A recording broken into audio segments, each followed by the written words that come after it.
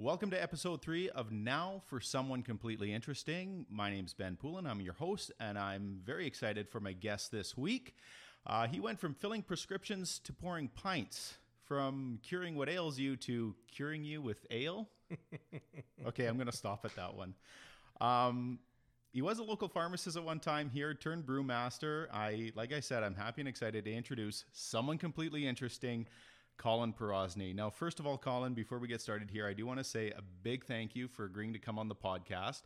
And secondly, a huge thank you for making this our first road trip, because we are actually recording right here at the Lakeland Brewing Company in St. Paul, Alberta. So thank you very much for having us here. Oh, my pleasure. All right, and last pun, let's hop to it. I'm sure that's not going to be the last one. That's all I got written down. So if something else comes up, it's off the top of my head. All right, Colin, like I said in the introduction here, you were a pharmacist at one time, and now you're our local brewmaster here at the Lakeland Brewing Company, which is your business here. How does that transition happen? That's got to be an interesting story.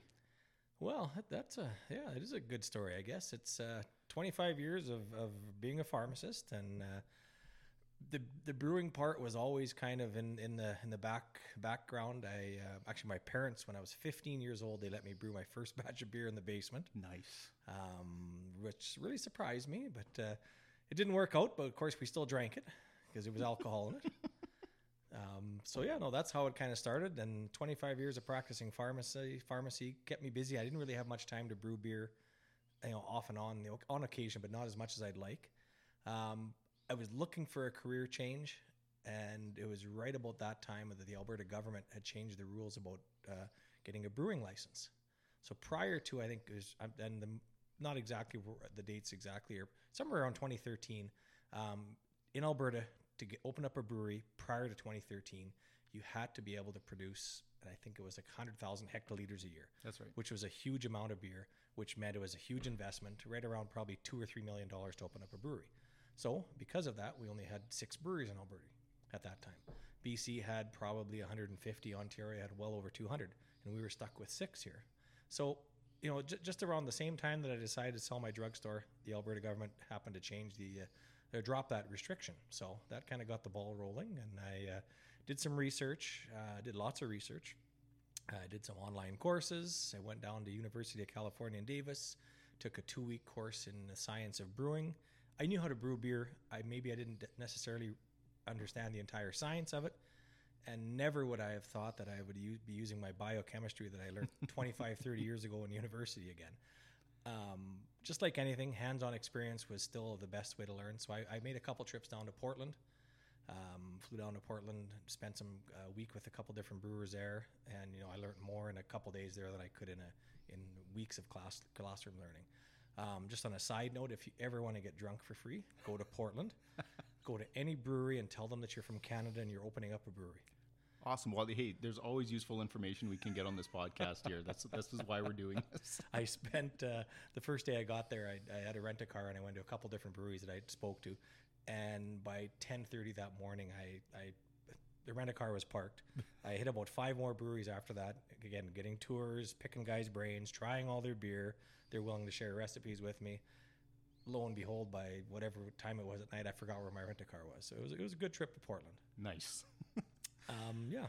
So to get that official designation as brewmaster, so you took a couple courses, but is there anything that officially you have to? Well, I should correct you. I guess I can't. You can't.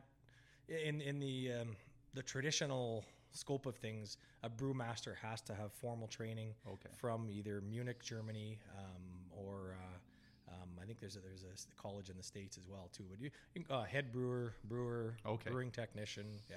Because they do have a program now, like you said, since 2013, and the microbrewery, the craft beer industry has exploded in the province. I guess you could say, yeah. To the point where you can get training now. I think it's Olds College has a program. Olds College has a 2-year program, and I think you come out of there as a brewing technician or a brewer. I don't know exactly what the terminology is there.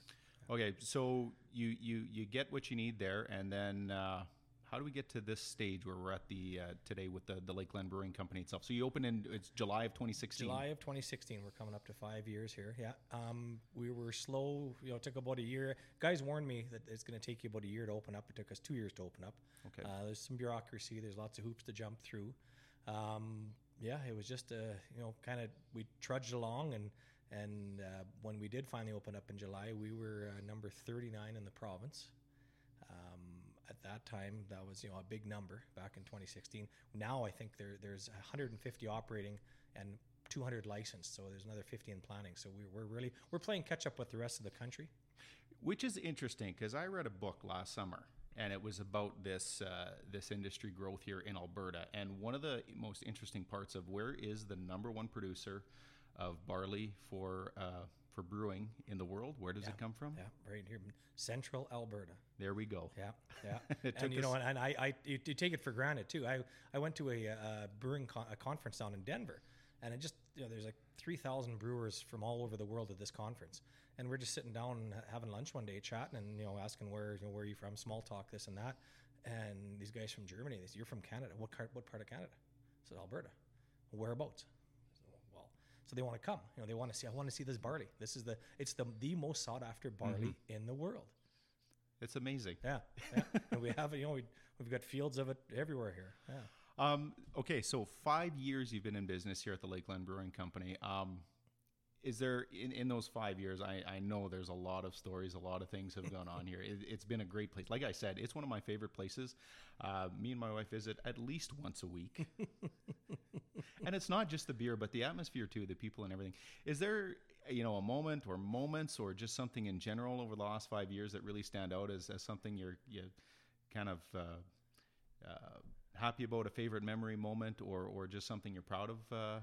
You know what? And I get asked that lots. Why did I do this? I just didn't like sitting down and having a beer with people, and I didn't really have a business plan. I didn't really have a forecast or anything. We just kind of flew by the seat of our pants. I operate this if it breaks even, I'm happy. Yeah. But what I really found, and right off the get-go, quite early, is it's a sense of community. I cringe when people say, "Oh, you own a bar." No, I don't own a bar. We're open 3 or 4 days a week from 4 p.m. till 9 p.m. It's not a bar.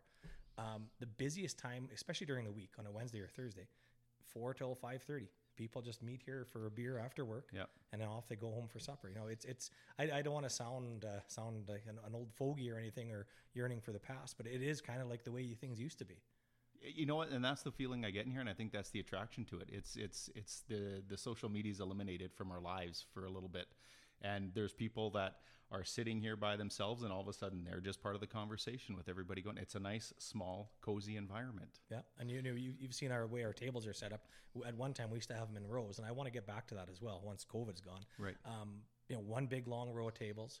You're forced to sit down next to somebody you may not know, right, or sit across from somebody, and before you know it, I've seen millions of conversations sparked up, and friendships actually from people from out of town sitting across from each other, just reminiscing, talking over a beer, and that was my dream. This was not not a bar, like I said, not a late night thing, anything like that. Just a fun place to come and have a beer. Yeah, and I think that you said you didn't have much of a business plan, but I think that's the best business plan ever. Sometimes I like sitting down yes. and having beer with you. Who doesn't want that? You said a sense of community, and I like how you point that out because you've been very involved. The Lakeland Brewing Company has been integral with community involvement, whether it's been just promoting events or actually doing like fundraisers. I know we've had all kinds of charity fundraisers, from comedy nights to trivia nights to there's been live music here. So like how many different groups and organizations have you been involved with since opening up here? That's a good question. In the back of the brewing area, I have a wall that's covered with all the posters for the events that we've had, and there's over 100 there. Wow. It's just the community was good to me. Operating a pharmacy for 25 years, and my dad prior to that for 30 years. And if this is the least I can do to give back to the community. Even this room that we're sitting in here upstairs in the brewery, this was built and this gets used more often than not. Not for profit groups want to have a meeting, or hockey teams want to have a meeting, or somebody wants to have a meeting up here. This is a free meeting area, and of course you might have a beer with your meeting. So who doesn't want to go to a not-for-profit meeting? And I think it helps meetings move along a little bit better sometimes, or not. I guess it depends how much beer you're drinking with that. That's absolutely fantastic.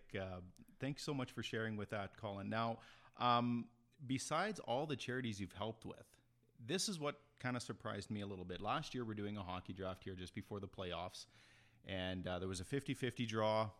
Whoever won the 50-50 kept half. The other half they donated to a charity of their choice. And the gentleman that won had donated to a charity I'm surprised I never heard of, but it's something that you're quite involved with that I'd like you to expand a little bit more about. It's called Second Harvest. Mm-hmm. Tell us about that.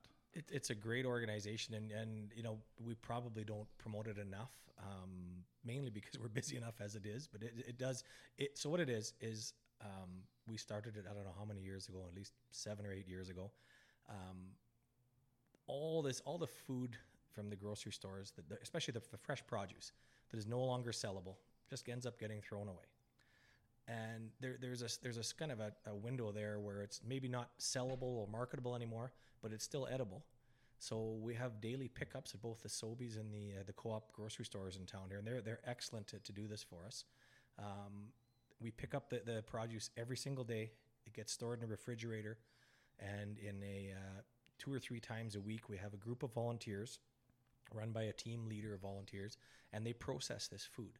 What they can, they'll cull a lot of it, but they'll process this food into either pre-packaged meals, whether they cook it and prepare it in soups, different things like that. And then it goes out in the community. The volunteers who come are allowed to take whatever they want to take. So it's open to anybody who wants to do that. The rest of it will go to either the Manawanas Friendship Center, the Capella Women's Shelter. A lot of the school lunch programs are using it as well. And off the top of my head, one of the numbers that comes to mind, this was last year, we diverted 48,000 kilograms of produce that would have just ended up straight into the landfill, and went around and turned that into, I think they worked out to 170,000 portions of food.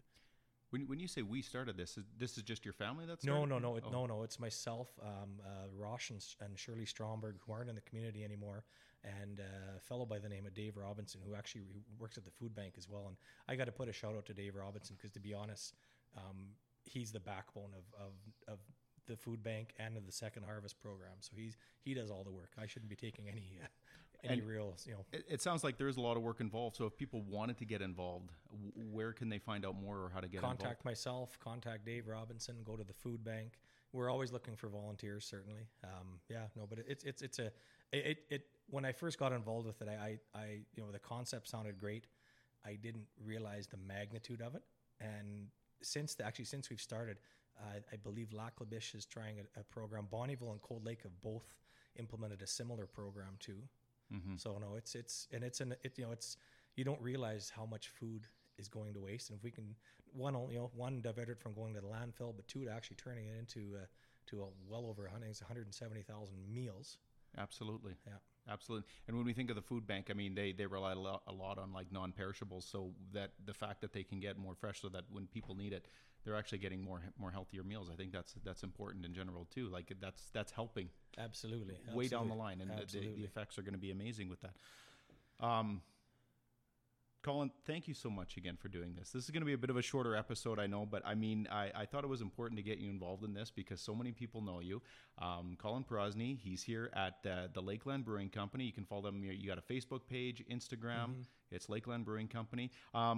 With Second Harvest, do you guys have any social media that people can... We do not, unfortunately. Okay. So, but like you said, find out more through, come visit Colin. He's got some great product here that he can share with you, and then tell you more about Second Harvest. We should do an episode down the road. I just thought of this just now, that every time there's been a beer on tap, there's always a great story behind it. Some have a little bit more detail than others, but there's been so many great stories with all of these. You're right. We probably could spend an entire podcast just on the names of the beers. What I'm thinking here, this is what I have in mind, is you'll tell me about the beer and the story behind it, and I'll sample the beer. That works for me. And I hear they're pint-sized samples as well. We can do pitcher-sized samples. Again, thank you so much. Someone completely interesting, Lakeland Brewing Company, Colin Porosny. Thank you, Ben.